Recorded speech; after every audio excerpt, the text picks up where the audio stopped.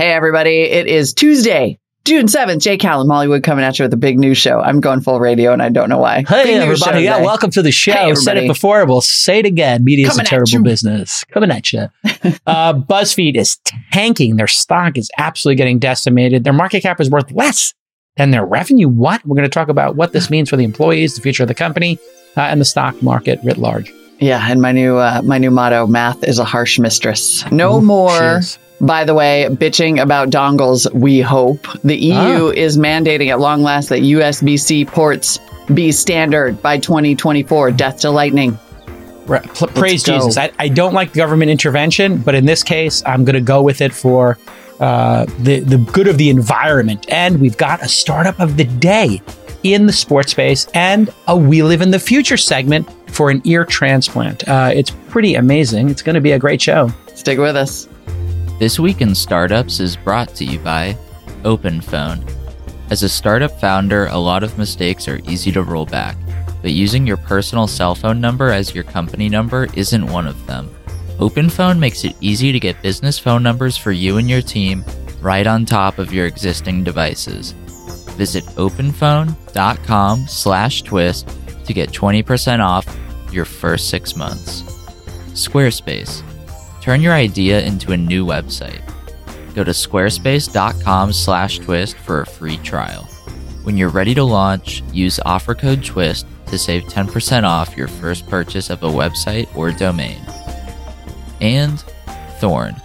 Thorne empowers people to take control of their long-term well-being with a proactive, science-based approach to health. Through a variety of at-home tests, Thorne teaches you about what your body needs and provides the right, high-quality, certified nutritional supplements for you.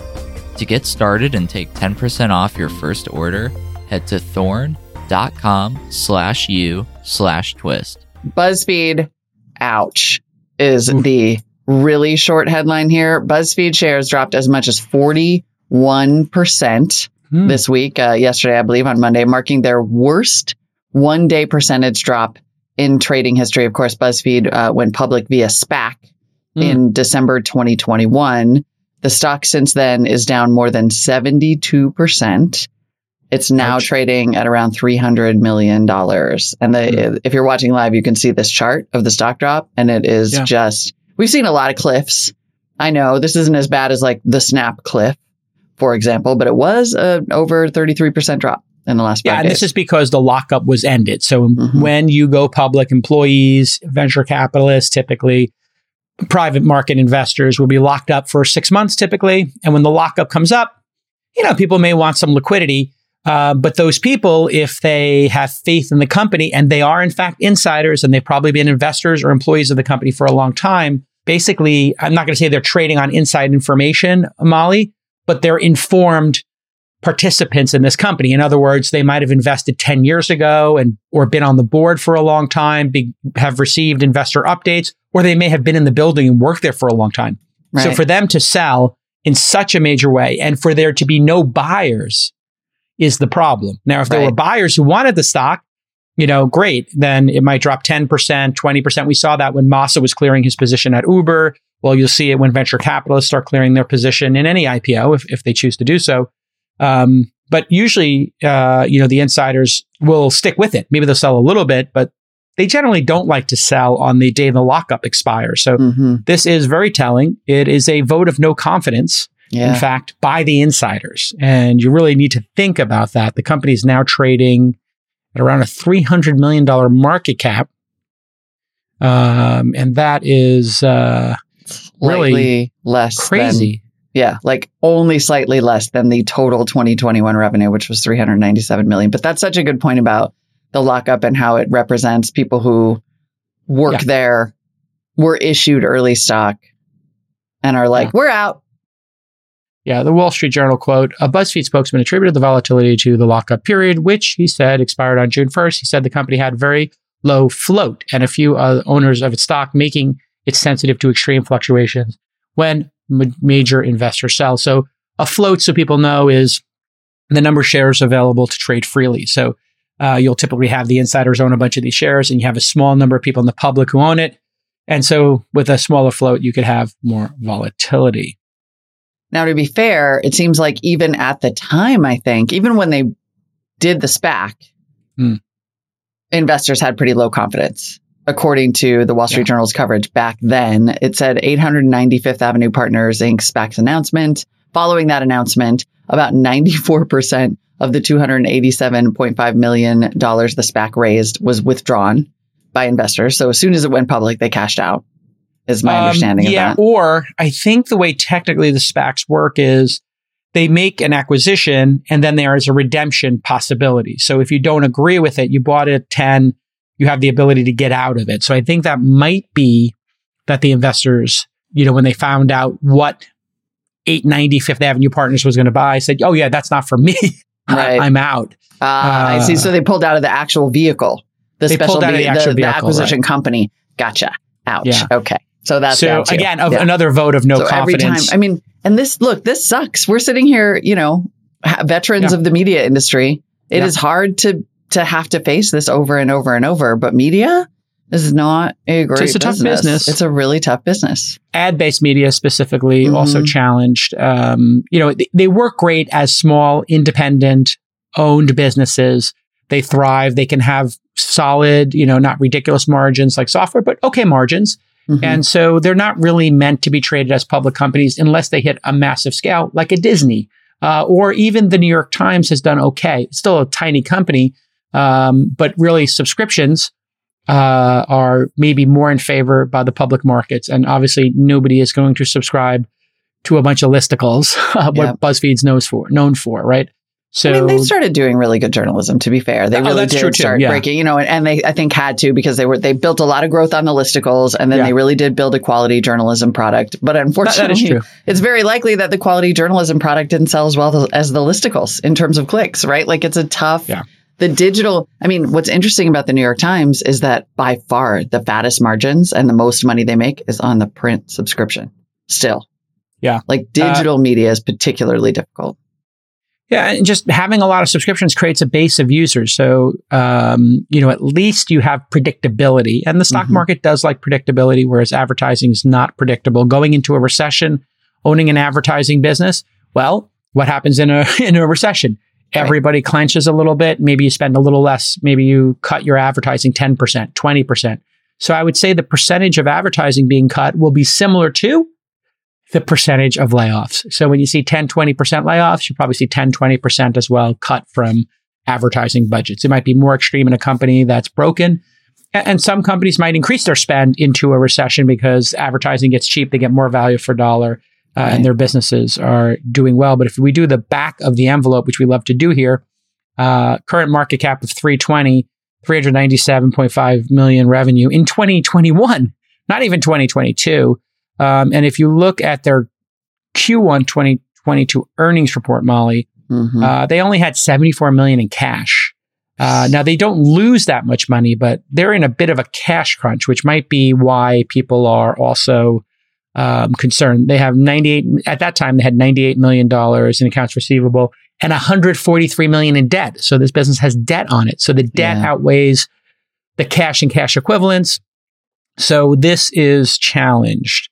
They had an operating loss of 35 million. In Q1, they lost 44 million. So you start looking, you put all this together, Molly, the risk of ruin looms large here. This is very similar to the Peloton situation where, maybe people think this company could actually not be able to thread the needle in a recession. Well, and this is why you want to have cash in your bank account.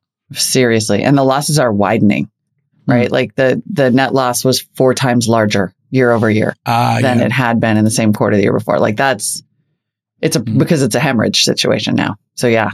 Oh my God. Could BuzzFeed go? I mean, talk about a cultural moment. Well, we talked yesterday about the weird Binance SPAC situation, how it was Binance took a big stake in Forbes and was going to take it public via SPAC. And probably because of these signs, that SPAC was scrapped. Like they just said, no way. And it was sort of a combination of, I think, the SPAC environment itself, but also just these hard realities about media and advertising. Yeah. I mean, or BuzzFeed, like Fortune, could take a quick investment from FTX, Binance, and they could just buy part of it, and then they could write great crypto stories. You had Vice Media valued at $5.7 billion. I think BuzzFeed's top valuation was $1.7 billion. Vox Media has been over $1 billion. So I think what we're going to see with all of these companies is, maybe they're worth 1 times top line revenue, 2 times top line revenue, 10 times bottom line. So if you have, 3, 4, 500 million in revenue, you're worth 3, 4, 500 million. Now, if you had 100 million in profits, Molly, well, then you might be 100 million times 10. You might actually be worth $1 billion. So for BuzzFeed to be worth $1 billion again, I think they have to have at least 100 million in profits. How do you get 100 million in profits? They've got to cut 1/3 of their costs or something crazy like that. I mean, they're losing money now. So, they not only do they have to cut the 50 million they're losing a quarter or whatever it is, they've got to cut another 100 million on top of that. Yeah. So they got to cut 150 million in expense. And they need to get people to pay for something probably. I mean, you look at the information and Axios, which has like a very expensive, subscription tier for newsletters. Yep. It's the companies, I think the media companies that have figured out how to make other companies pay expensive subscriptions as part of work are the ones who I think are going to be able to pull through this downturn. Listen, lots of founders are loosey-goosey with their personal phone numbers. They put it on their company documents. They use it on sales calls, email footers. It's all over the place. What happens if that salesperson leaves the company and now people are calling and that person's gone on? Maybe they went to a competitor and now they're using their personal phone number to get sales from previous emails that they sent under your email address. But you will clean up all this mess with Open Phone. They help you create a business phone number for you and every member of your team. And it works through an app on your smartphone or desktop. You pick a number, you install the app, bada bing, you're done. That's it. No need to carry 2 phones like back in the day. And by the way, we can tell you Open Phone is amazing because our sales team uses it every day. I kid you not, we use it every day. That's why we're such fans of this. Open Phone is already super affordable, a starting price of just $10 a month. Twist listeners can get an extra 20% off any plan for your first 6 months by signing up at openphone.com/twist. And if you have an existing phone number with another service, no problem. Open Phone will port them over for free. So head over to openphone.com/twist. And listen, we get credit for you using the service. You're going to love it. And you're going to save 20%. Okay? Great deal for everybody. I've come to some conclusions about the media space. Yeah. In my career, because we both spent our careers there. It's not a venture investment. It's not venture investable. Yeah. But content is king and content is super important. So the place I've come to, and you might see it in my behavior, is media plus something. Okay? So there's 2 businesses I am CEO of right now, Inside and Launch. And if you look at both of them, it's media plus something. Molly, in Launch's case, what is it? Media plus what? Plus investing. Okay, very good. Correct answer. So the media business... I was like, oh crap, what's happening? The media business helps the investment business. And the investment business, of course, informs what we make here every day because you and I work with a team of 21 people looking at startups. So you and I become super smart about this. Look at your first 6 months. We were talking with Brad Gerstner, bestie number 5, and he was just over the moon at watching how much you're learning. And so we share that with the audience. Now we look at Inside.com. Inside.com has over 4 million in revenue, and we've been profitable, I think, 6 or 7 of the last 8 quarters. We've got over $2 million in cash. Business is doing great. Email newsletters and events making money. But it is now a media business plus something. What's the plus something that I added in the last couple of months? A social network. Okay. So here we go, folks. This is just Jay Cowell's observation. Yeah. Media businesses are great. People love media. People love content. It's super engaging. It's top of the funnel. But you need something else. And you need something that scales. So Inside.com now has profiles. It's got a social network and it's got a social news product. And next week, we're going to drop the jobs. So you will be able to, on Inside, go to inside.com/crypto/jobs and post a job for free or browse jobs. And we added questions. So now you can add friends like a social network. You can post questions. You can post a news story. You can comment on a news story and you'll be able to post jobs. So you start looking at that. It starts looking like Reddit and LinkedIn, right? And so that was my intent because Reddit started doing content. They started professionalizing their AMA department, and LinkedIn has tried a couple of times to do more content. So my thinking is, if you're great at content, well, build some other business and attach a high-scale business to it. And for BuzzFeed, what would be a great high-scale business, Molly? If we were to think out loud here, what could you add to BuzzFeed with this very popular audience of media-savvy coastal elites, perhaps, young people who like listicles? Maybe it's very millennial-driven. What could you add to that? I mean, they should start a creator business. Okay, great. Right? What a great idea. I didn't think of that one. Yeah. Sure. You could have podcasters. I was going to say, I know this sounds silly, but there are casual games that are the equivalent of the New York Times crossword puzzle that if you added them to BuzzFeed, and I went to BuzzFeed and I was into cats, and there was a casual game about cats, or a strategy game, or Wordle type game, or Pictionary type game. Remember, there was another viral game. So if they had some sort of a casual game studios, maybe that could scale. So all these people come there, and then they get into playing casual games with each other. Just top of funnel, whatever. What if 50 million people go to BuzzFeed, 100 million people go to BuzzFeed, and then flow them into casual gaming, maybe, or games of skill, right? Like poker or Farmville type things. You start thinking about those games, Zynga Poker. Imagine you had Zynga Poker-like games under the content. So I came there, 20 great pictures of cats, or I read this, some coverage of, Tom Cruise. And then it fed into, here's a cool game I can play, or I can play solitaire, or I can play poker with my friends. And, I'm looking to, because people are looking to waste time, right? BuzzFeed's a time waster, like a little guilty pleasure, if you will, a little, maybe, I don't want to say junk food. Some occasional legitimate news. It's hard to, for me and my brain to remember that. I know they won a Pulitzer, right? I think they won a Pulitzer. Like, it's I think they won a Pulitzer. Sorry to the people over there who won a Pulitzer.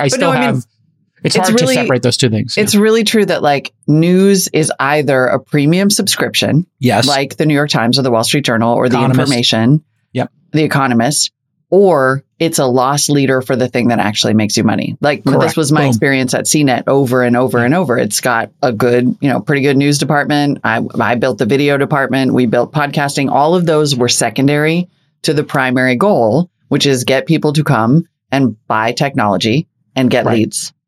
Like there's a huge, and it doesn't matter to CNET if nobody knows who they are, because they make a crap ton of money on people coming to their site and buying products, and it generates eventually leads. They get some affiliate revenue because you bought a laptop, or you put in your contact information to go to a webinar by some storage company because you're part of some big company and there's some enterprise storage solution from EMC or Amazon that you bought into. So yes. Now I think they could be break-even businesses. So if you look, here's the good news for BuzzFeed. You make 20% cuts, you're at break even, or 5%, it might be 20%. Maybe you do some salary reductions, right? That's what I've always said will be the next shoe to drop, Molly. When we start seeing salaries being renegotiated, and BuzzFeed seems like a perfect example of that. They just go to the staff and say, listen, for this business to be worth anything and for your shares to be worth anything, we're going to be cutting executives 10% and everybody else 5%, or top executives 15%, the next tier 10%, and then everybody else 5%. That gets us there. We don't have to do layoffs. So you have that conversation, or you just cut 15% and don't make any salary cuts. So you can do that either way. People have different philosophies of that, but that'll be probably the next shoe to drop at a place like BuzzFeed. And then you say, listen, we're going to break even on this business, but we're building a podcast business underneath it. We're building a creator one where we're going to have a social network built into BuzzFeed where people can share recipes and photos of themselves, whatever it is, something that scales. Where we can get a crap ton of money from brands to promote those that, like, you go straight, you don't try to sugarcoat that as news. Like, it's a creator studio where you're getting paid by brands. They had that already. They were one of the first to do SponCon, Yeah, they were the first to do that quite controversially because you couldn't tell what was sponsored content there, and they were pretty cutthroat about it, right? Yeah. So they're in the perfect position. Just turn on the merch funnel. But they could do a merch funnel. Yeah, Barstool Sports. Actually, here's another perfect example. Barstool Sports made a little bit in advertising, a lot in merch, some in podcasting, but ultimately they got bought by a gambling company, a wagering company that uses them to get Barstool people will gamble on sports. So they're a funnel. Yeah. So perfect. Just like Fortune is now a funnel for crypto grifts. I don't think it is. That was a joke. Well, but, it's been interesting. I sold Barstool to Penn National Gaming. Sorry, Penn National Gaming. That's right. Well, and like in things that I have been a little bit bitchy about, if I'm being honest, There's been this kind of ongoing thing of Justin and Ben Smith, the two Smith guys, Justin Smith of Bloomberg and Ben Smith, who was at the New York Times. And they've been sort of going around trying to like raise money for this media company that was like super vague. And every time somebody interviewed them about it, it was like they bolted on another thing like, oh, we're for foreign readers and English language and this and that and da-da-da-da. And they've been trying to raise what sounds like venture investment. I think probably investment overall, but even just venture investment. And you have to wonder if like there was enough of a bubble that even media seemed like a good investment. And I have to wonder if those days are over now. I'm like, those days are over. I'm all in on the public radio model, man. Like listener supported journalism is a great model. We also known as subscriptions. Like they're donations and subscriptions are donations. And even those are, I mean, correct me if I'm wrong, but I think all the public radio folks went to a monthly subscription, a monthly donation, which could be called a monthly subscription. Like, would you like subscription? Totally. Yeah. So it's, here's the thing. Venture capital is for high growth rocket ship businesses. These are not rocket ship businesses. These are slower growth businesses. Their trees do not grow to the moon. They're not going to have software margins, nor are they going to be, $10 billion companies. And if you're in venture, you're trying to hit that $10 billion mark. 1 billion, if a couple of them hit $1 billion, that's nice, but it's not going to return your fund in all likelihood as an investor. And these large funds need to be able to return their fund, and they're just not going to do that. So people made some frisky bets on some of these things, and they got a little too loose. BuzzFeed, Vice, Vox, they could all be great businesses with solid margins, but not for venture capitalists, for private equity folks, for people with a different return profile, Molly, people who want to return 2 times their money, 3 times their money, not 100 times their money. So let's keep moving. And to the folks over at BuzzFeed, hopefully my tip helps. Think about a business like, the people who are buying ads on your site. Just if they're buying a lot of ads on your site, maybe you should be in that business as well. So who was buying Barstool ads? Wagering companies. Maybe there's somebody making merchandise, like Amazon Basics type stuff, maybe direct to consumer. Maybe there's a BuzzFeed brand to be made. Maybe you make BuzzFeed cool design products, and that's your business, and the content flows people to that high margin business. It's a great idea. It's a great idea. Maybe it's they have a very trendy, like popular media and video business. Just merch it up. Maybe, yeah. Okay, we got some exciting news for you right now. We're going to give one Twist listener $1,000 in Squarespace credits. You ever go to a company's website and it looks absolutely gorgeous? Well, we want to show off your best web designs, and it can be anything. A landing page, a feature flow, a design aesthetic, anything that would wow your users. So use your creativity here. The possibilities for submissions are endless, and you can apply. It's super simple. You head to showusyourspace.com, which will redirect you to a tweet from me at Jason. Then you reply to the tweet with a short video, image, link, GIF, anything that shows off your space. Then my team and I will feature the best submissions on This Week in Startups. So we're going to plug your startup, your landing page, your video, whatever it is. And I'm going to pick one of these winners to give them a $1,000 Squarespace gift card. Today, we're going to highlight a submission by Twitter user Jonah Salita, and it's called Dial with 2 L's. It's a mental health app focused on Gen Z. You can check out the product at dialapp.com with 2 L's. The site looks great because you guessed it, it's built on Squarespace. Come on. We knew it was built on Squarespace. That's why it's so beautiful. And don't forget, you get 10% off at squarespace.com/twist by using the promo code TWIST. I love this Uber story. Let's talk about, our less risky bets in some ways. Uber taking a play from Apple, seeing what works and then doing that. Yes. Uber Eats is coming for GoldBelly, apparently. TechCrunch has the announcement. GoldBelly CEO Joe Ariel was on episode 1283. As you know, I'm a huge fan of GoldBelly. And Uber CEO Dara Khosrowshahi was on episode 1226. Well, here we go. Uber is becoming a super app. Obviously, I have a horse in this race. I'm still a large shareholder. And they are doing nationwide shipping on Uber Eats. So if you're on Uber Eats and you're ordering tonight's meal, what if you want the Peking duck, or you want Bloodsoe's barbecue, or Sarge's Deli, or waffles and dinges in New York City? I don't know what that is. Before my time. Someone's favorite. Yeah, exactly. Anyway, you could start doing these things where merchants will do this. Obviously, a lot of brands have been doing this direct, where they ship and they make a nice living on this. So if you're Magnolia Bakery, they were on GoldBelly, but you could also buy direct from them. And I think I've bought direct from them. So a lot of these iconic brands of food that people loved from their, local neighborhood, and then they moved somewhere, or they heard about it, or they experienced it on vacation, let's say. You want to get great bagels? Sometimes I will order great bagels, or I'll order a great pizza, or I'll order the Peking duck kit. It comes to you with like dry ice, Molly, and like far too much packaging. Oh, yeah. For it to be justifiable for every night, but maybe only 5 or 10% more packaging than your normal DoorDash or Uber Eats. So as a once in a while thing to celebrate some food you love from around the world, it's a great idea. And GoldBelly really became like a sensation during the pandemic in particular. GoldBelly's been around for a long time and has a really big catalog of local restaurants that you can order from. And, it's like a lot of the tourist favorites, but not completely. I did like a Philly night for my boyfriend for one of his birthdays during the pandemic because we couldn't really go anywhere, and he went to Penn, and I got cheese stick. Like I looked up, what's the actual cheese stick place that the locals like? It was on GoldBelly. I had them delivered. Like it sort of became this fun phenomenon. Yeah. And it's, I think, helped a lot of small businesses. Like it's a really big small business story. And it is also, it's just Uber Eats coming for this like very popular business. And it's kind of cool competition. A friend of mine made the point that like old Uber just would have bought him.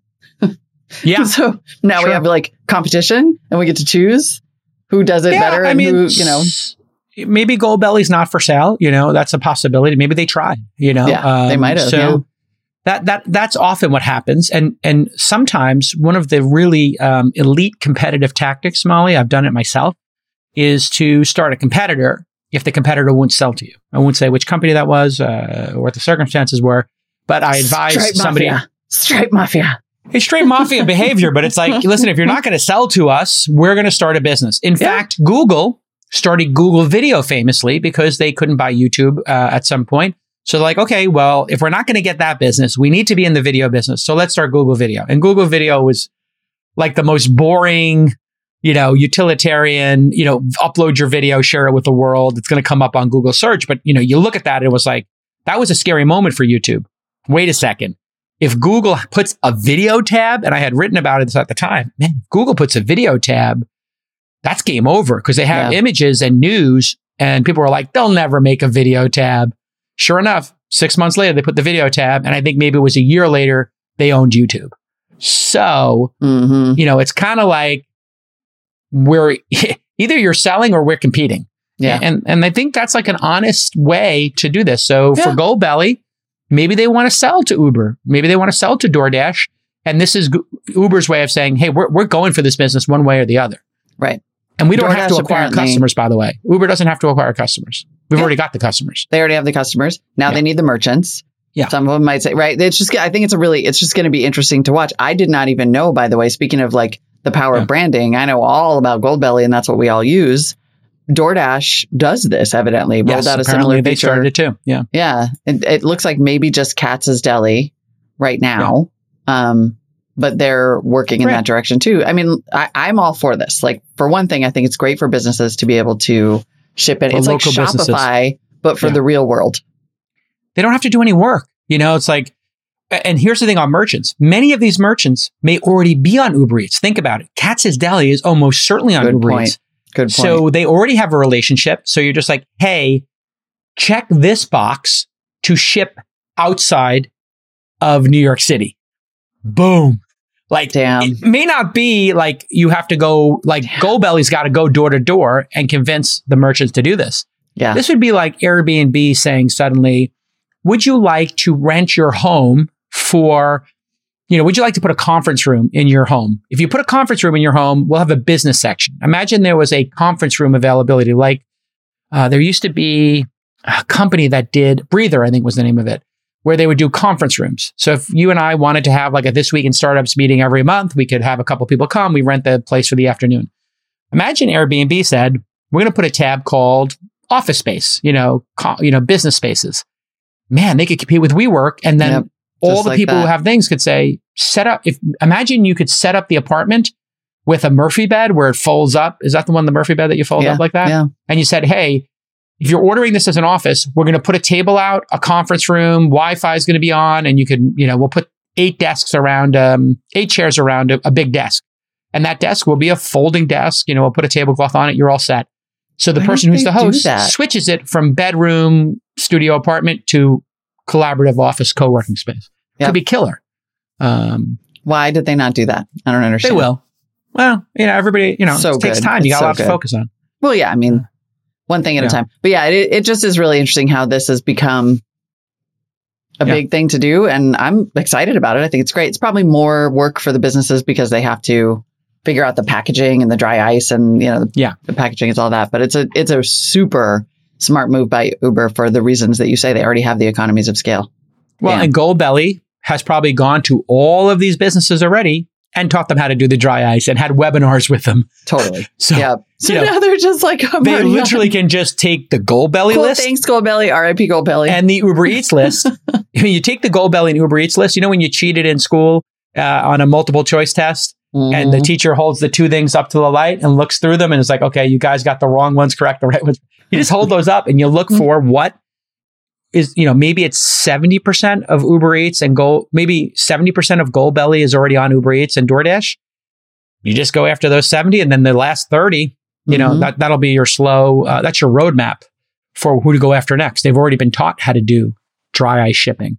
They already have some space set up in the kitchen or somewhere in the facility, and UPS is already coming there to pick up the GoldBelly packages. So it's no sweat off their back to do, DoorDash and Uber Eats. So I think this is the super app nature of Uber is going to be very compelling over time. I wish Uber payments had worked.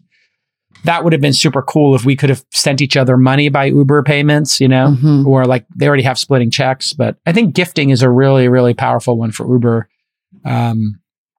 as is like theater tickets. Like I would love to see more of the experience things like last minute tickets, which is in Dara's wheelhouse. Like imagine you're in New York and it's like, here are 100 last minute tickets on a tab. And it's like, here's the countdown clock. Boom. Buy some tickets to, Broadway or a concert, just last minute style, or Hotel Tonight style, last minute hotel rooms. Another brilliant feature. This is where I think it's really going to be interesting, the build or buy question, or the build or buy or aggregate, right? Because we talked yesterday about iMessage potentially becoming that super app. Yeah. And they won't have to build out a delivery network or, they've just got apps in the app store. And if they integrate them better and stop, they're moving away from that kind of like really siloed model.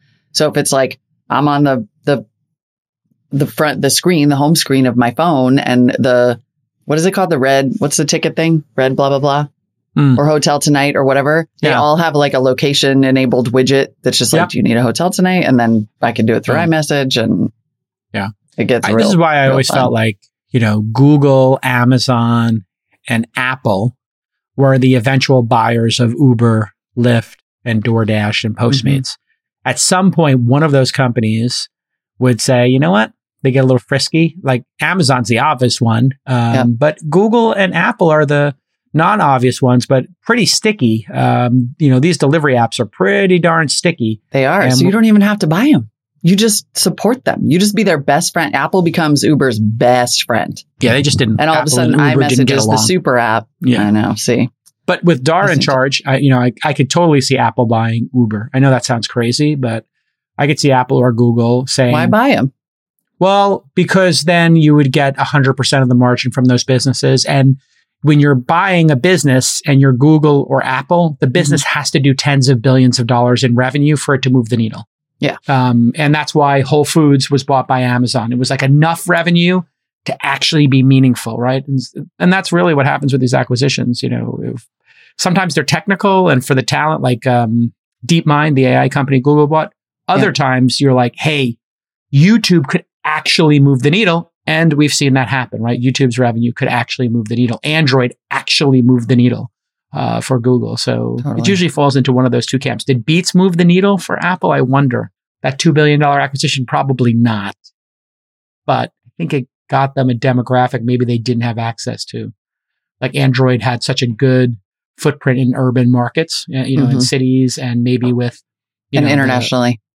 and internationally. So Beats became, like a way to sort of get the urban market and younger market, which maybe they didn't have a good enough foothold in. So it gets you into the store, you buy the Beats by Dre, and then maybe you buy the iPhone because it works better with the Beats by Dre. I think that was the back channel I heard. Yeah. I know that dealing with your personal health and your wellness can be daunting, especially right now. And by right now, I mean something like the last 3 years. Well, that is why Thorne created a care system that's personalized, preventative, and holistic while still being backed by science. Being any kind of a high performer is incredibly difficult, even if you're just sitting all day long at a desk. Remember, sitting is the new smoking. Okay, this is all where Thorne can help. Thorne offers at-home tests that identify where you need the most care. They offer things like a gut test that analyzes your gut microbiome, a stress test that measures your stress hormone fluctuations. These tests help eliminate the guesswork for good health by providing personalized steps for how to eat, how to exercise, and even what supplements you should take. And then Thorne has a range of multivitamins and supplements that you can subscribe to. Because again, this is personalized health and wellness. You take a quiz, you get the answer that is built for you. Get started, take 10% off your first order by heading to thorne.com/u, the letter U, /twist. That's thorne.com/u/twist to save 10%. Well, speaking of Apple, yeah, we got to talk about this one because this is in your wheelhouse. This is, you must be happy. I'm so delighted about this. Yeah. I think we all should be. The EU is shutting down competition for dongles. Hallelujah. The European Parliament has ruled that the USB Type-C port will be standard for all EU mobile phones, tablets, and cameras by fall 2024. It's going to be called the Amended Radio Equipment Directive because the EU loves to give things really fun names. Sure. Telegraph. But they're focused on the interoperability of charging solutions. It's been coming for a long time. Apparently, there was a proposal for it that was tabled back in September of 2021. And now, for sustainability reasons, they're saying, well, not completely. They're saying the law is intended to make products in the EU more sustainable, minimize electronic waste, and, quote, make consumers' lives easier. Okay. This is what we all want. This is what we all want. And you know what? Apple, you could have just done this, and now you're going to be stuck with a stupid rule that has USB-C. Yeah. Even if you want to develop some better standard than USB-C, now you're going to be stuck with a rule about USB-C, and I don't care, and I don't feel sorry for you because my watch and my computer and my freaking phone all have 3 different chargers, and that is ridiculous. It's super ridiculous, and ridiculous. It's like this really is a law specifically designed for Apple. The market made this a no-brainer for everybody else. Yeah. Why would I create my own standard? Well, the reason to create your own standard is because you have a monopolistic channel and you don't allow interoperability, and you can charge 40, 50, 60, 70 bucks for cables or charging bricks.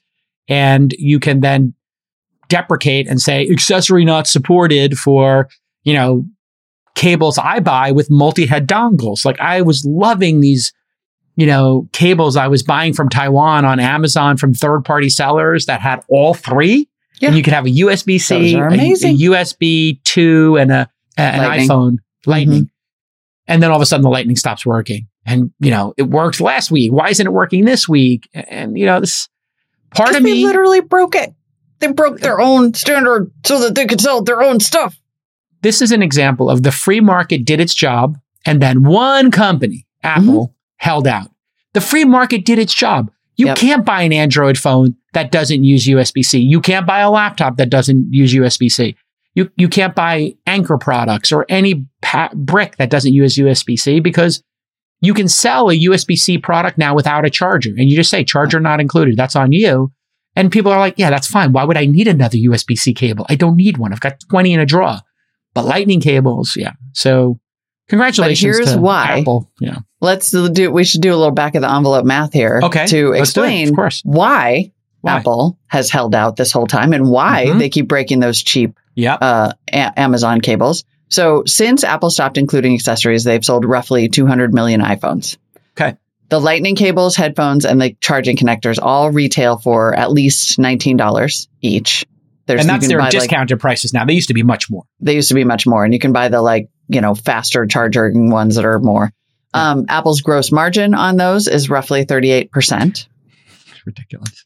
So if you have $60 in accessories, which you need if you have more than one Apple device, times a 60% materials cost, times 200 million iPhones, then Apple has made $7.2 billion. Incredible. Yeah. And it's just pure profit. Just pure profit. And these cables, you're talking about billions of cables around the world that nobody needed. Trash. And so, Apple, Tim Cook, with this constant green, I don't want to say greenwashing because I do think they are probably one of the best companies when it comes to being green. Like, you can't be green and then have a billion extra cables produced, like just do the right thing independent of all of the earlier cables, break them, which ensures that they are trash. They are landfill. Whatever Apple has done on the green side, I don't care that they're recycling cobalt. The fact that they deprecate their own hardware and the cables that quickly makes it indefensible. I just feel bad for whoever the VP of dongles at Apple is, and they're going to lose their job. I feel bad for them. Oh my God, these memes are going to be crazy. Oh my God, Nick, did you make these? These are amazing. EU mandates all mobile phones, tablets, and cameras to use USB-C. Apple's chief dongle complexity officer. Laid off. Looking for a job. Apple, when they can't make you carry 7 different cables anymore. Yeah. In the EU. In the EU. I mean, yeah. It's beautiful. It's absolutely beautiful. We love to see it. Okay, quick hit. Enough big talk from Big Tech today. Here's our startup of the day. Religion of Sports. This is a sports media production company co-founded by Tom Brady and Michael Strahan and filmmaker and entrepreneur Gautam Chopra. They've raised $50 million in Series B funding for Religion of Sports. It was founded in 2017, and it started with unscripted documentary-style programming and has since launched dozens of shows with other elite athletes. Titles have been distributed on streaming platforms, Facebook, ESPN, Apple TV Plus, and along with creating unscripted, they're also looking to build out side projects with the funding. One's going to be NFTs for athletes. Of course. And trading cards have had a comeback, so maybe they'll do something there. According to Axios, Religion of Sports CRO Amit Senkaran commented on how star-backed production companies are great for streaming services. Quote, the market has grown, and that has led to an opportunity for networks to invest in niche programming. When you're doing something with an athlete or talent people already know, you don't have to set the backstory. They come with built-in distribution. I mean, you see this with Draymond's podcast, which he's doing with this is kind of, Colin, I guess, is doing that with him. And yeah, you bring your whole Twitter following. So this is going to be a major thing. And it's a hot space, apparently. There's several of them already. There's Spring Hill Entertainment, founded by LeBron James and Maverick Carter, entertainment production company. There is 35 Ventures, founded by Kevin Durant and Rich Kleiman. Unanimous Media, founded by Steph Curry and Eric Payton. I mean, this is an interesting follow-on to the media conversation we were just having, right? Yes. So this works when times are hot. Does star power work? Because I feel like, I don't know if you've gone through this, but I've gone through many a podcast project where the idea was, well, we'll just book a bunch of big name stars and then everybody will listen to it. And it doesn't happen. It doesn't translate to lasting audience. So I'm super curious to know if this actually will. So, I think the interesting thing that's happening here is, I think we are having people who are stars in the league do this while they're active. So Draymond has been doing this after playoff games. And I just heard on the last Bill Simmons show, after the Warriors just absolutely annihilated the Celtics. Sorry, Bill. He had actually a talk about this, and he says he sees it as just like an extended press conference, which I get. It's like a press conference where you ask yourself the questions. But he made up a good point, which is, at some point, these narratives that are being done by players while the season is happening, not like postseason, not highly produced and edited, but live and live to tape kind of stuff, it could become part of the storyline, which could be super interesting. In other words, Draymond says something in the post-game show that now impacts the next game or impacts the series. Now the coach has to deal with it. And I guess at some point somebody was live streaming from the locker room. I don't remember which sport or TV team that was, but Bill mentioned it on his show. So this is going to have an impact on it. But people have the ability to broadcast from their phones now. There are some athletes who are incredibly charismatic, like Draymond. And instead of, or JJ Redick's doing really well right now. But typically it's after they leave the league. So what the real story here is that people are going to do this while they're in the league. They're going to be doing media stuff while they're playing in games, which is super fascinating. It is, because it creates a living documentary, right? A real-time documentary of these teams. And also, of course, they're doing it while they're still playing because they're so much more relevant. Like it's sort of interesting to listen to a retired player if that retired player is like Michael Jordan, but if not, it's not as interesting. So they're capitalizing on the actual moment of fame, creating drama around the sport they're already doing, which creates a lot of interest. And they're also getting, maybe securing the bag while they're at the height of their fame. It's fascinating. And look, people like Charles Barkley, my understanding is he makes like $10, $20 million a year doing inside the NBA and the stuff that comes from it. He's making, I think the most he made, I actually talked to Draymond about this, was $7 or $8 million, I think, when he was a player. So now after being, a top, 50 player in the league, he makes more money now, retired, just doing inside the NBA. And as he should, he's an incredible talent and draws a big audience. A lot of these projects have been vanity projects where you're doing, or pet projects. You're doing media that you want to see in the world, which is what rich people have always done. They've backed movies they want to see, or series, or magazines, depending on the era. And so a lot of this with LeBron James. Like the Medicis, they're patrons.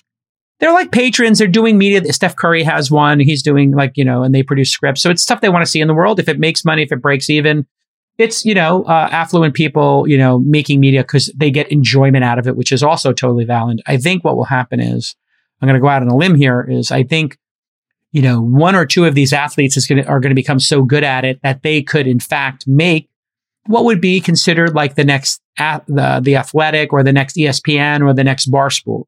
So I do think this is the future of media. I think someone like a Draymond Green who understands how to do it firsthand. I mean, he's solo doloing these podcasts he's doing, which is an incredible skill, and they're really good. Like, I look forward to watching his, and as much as I look forward to watching Bill Simmons after a playoff game. So I consider those like two different complementary media types for me as a sports fan. And I could see Draymond then building enough audience in the way Charles Barkley has. Now, Charles Barkley probably has no interest in competing with Inside the NBA or creating his own version, Molly. But I could see someone like Draymond doing that. I could see him making the next big media company. So then, though, he could fund it himself, Right. So then back to our earlier conversation, though, about investability. Yeah. This Religion of Sports has raised $50 million in Series B funding. Yeah, no. Right. Not a good investment. I mean, they're private equity, I think. I think no matter what, even with star power attached, like, I don't think you're getting all that money back times 10. Well, you make, listen, if you get two or three times your money and you get to be in business with a bunch of athletes and it's a bunch of, rich people who are funding it, who are capital allocators, who have an affinity for the person. A lot of media creation is because people have an affinity and want to see it in the world. Movies, books, magazines, and podcasts. So that is valid. And then what's also valid is somebody could potentially build the next great media brand from this. And that's what I'm looking at, is there will be one or two that come out of this that actually build a large sustainable brand. I mean, actually, you saw with Obama, they did that giant Netflix deal, right? And that was what? Was that $50 million? They did a deal. And then they did it with Spotify as well. Yeah. And Obama is, and so I think these are, actually themes here. It's a theme. People who have huge followings post when they're playing, whether it's, being the actual active president of the United States, Trump or Obama, then what do they do next? How do they capitalize on that following, whether it's an athlete or a politician? And now you see it with whatever the fakaka stupid Trump platform. What is it called? Yeah, social, Truth Social. Trumpet.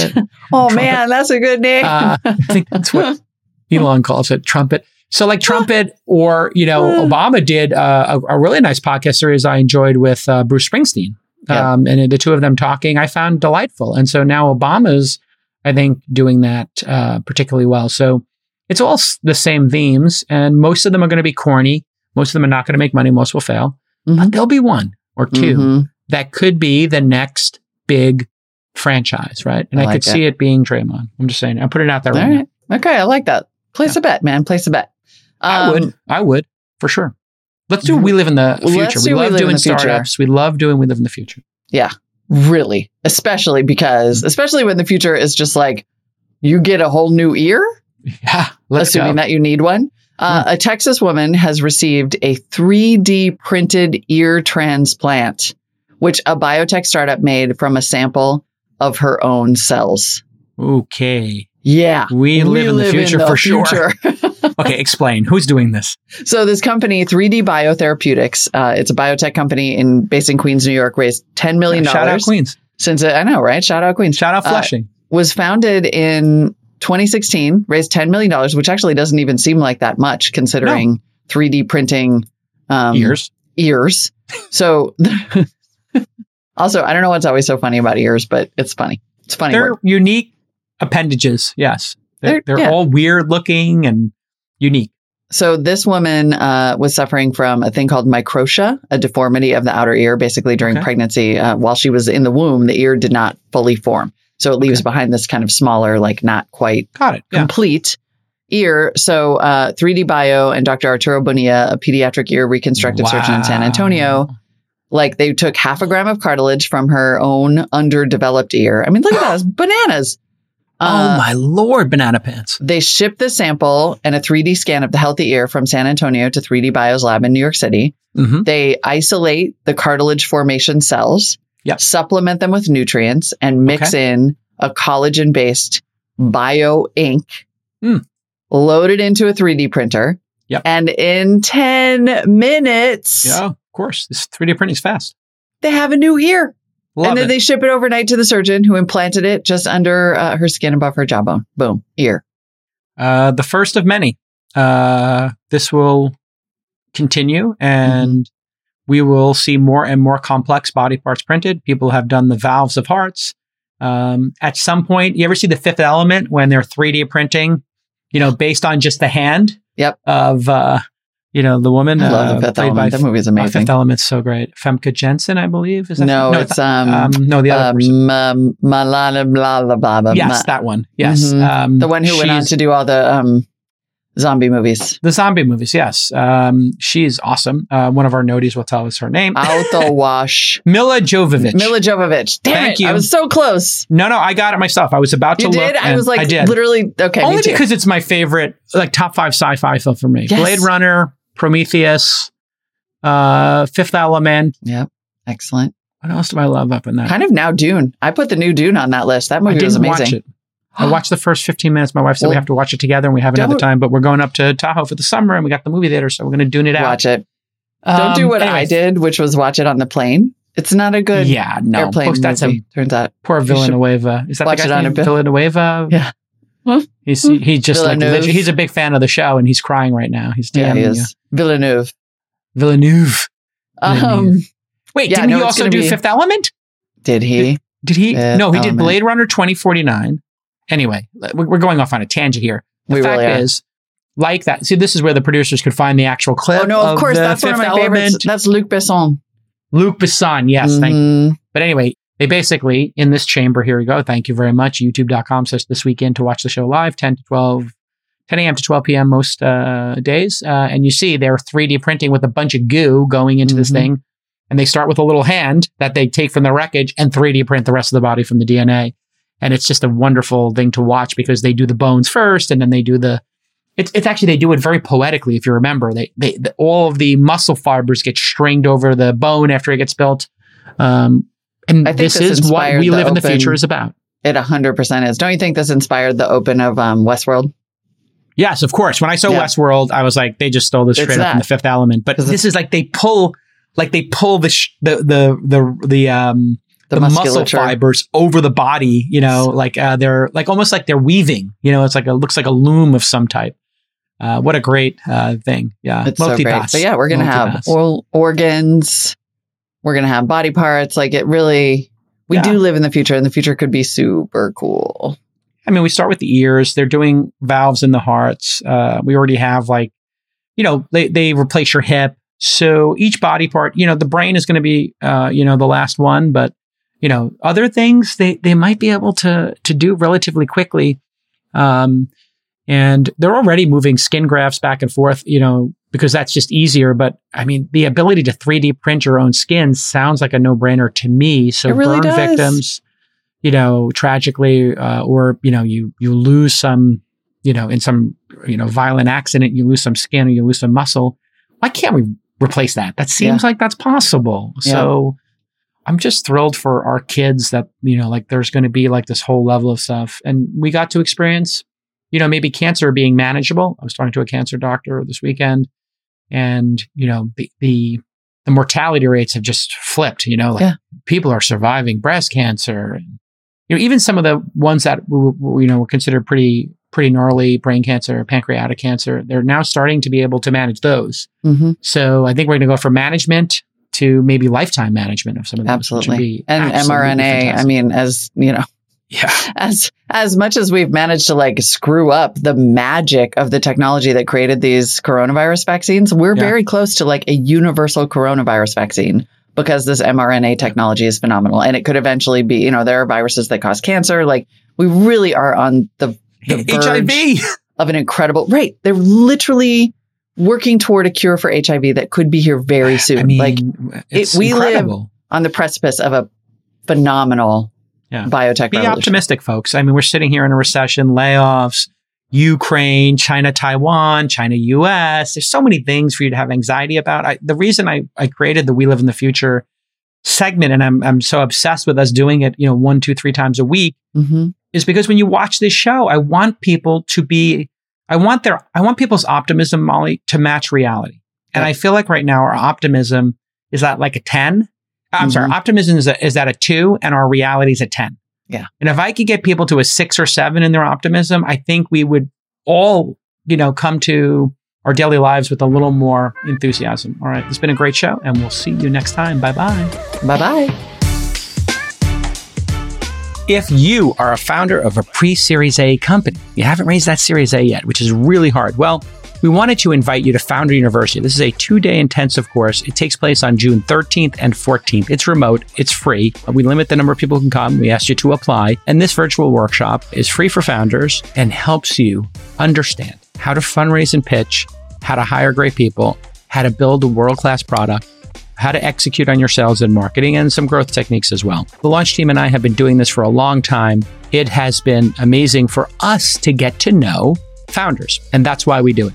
Of course, we want to help folks, as many as possible. That's part of our mandate.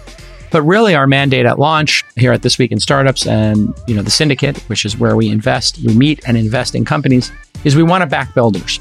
And so we use these events as a way to get to know you.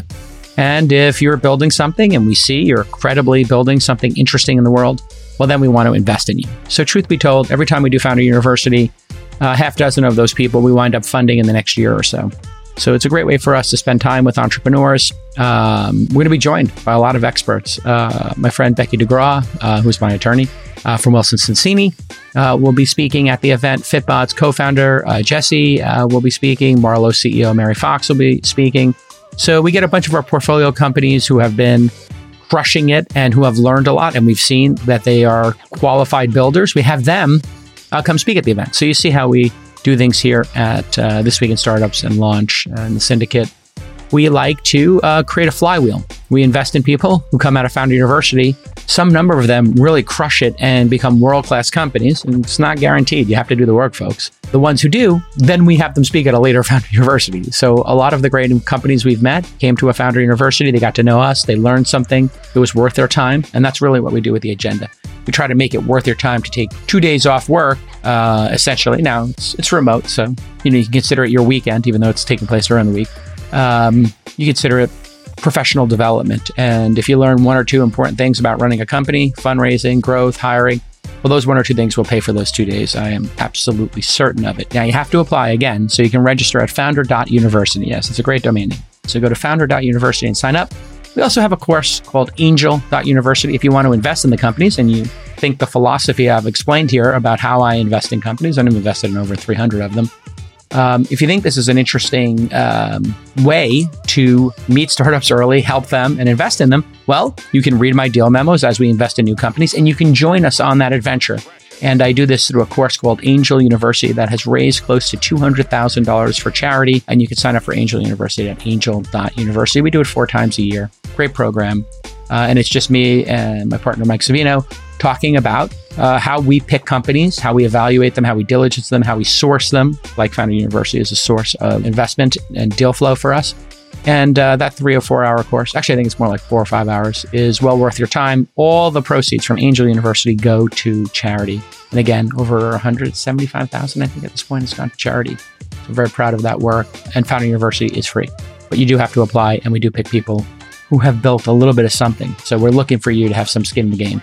We have a Founder University 12-week program, which you can also see at founder.university. We'll be starting our third cohort shortly. And you can apply for that program if you have not started building, or you're very early stages, haven't incorporated yet, you're nowhere near the Series A, you're kind of in the solo or co-founder situation and you're just starting to build. Maybe you've incorporated, maybe you haven't. And that's a 12-week course. And that's another great one that we do. So please join us, founder.university. And if you want to invest in these great companies, angel.university.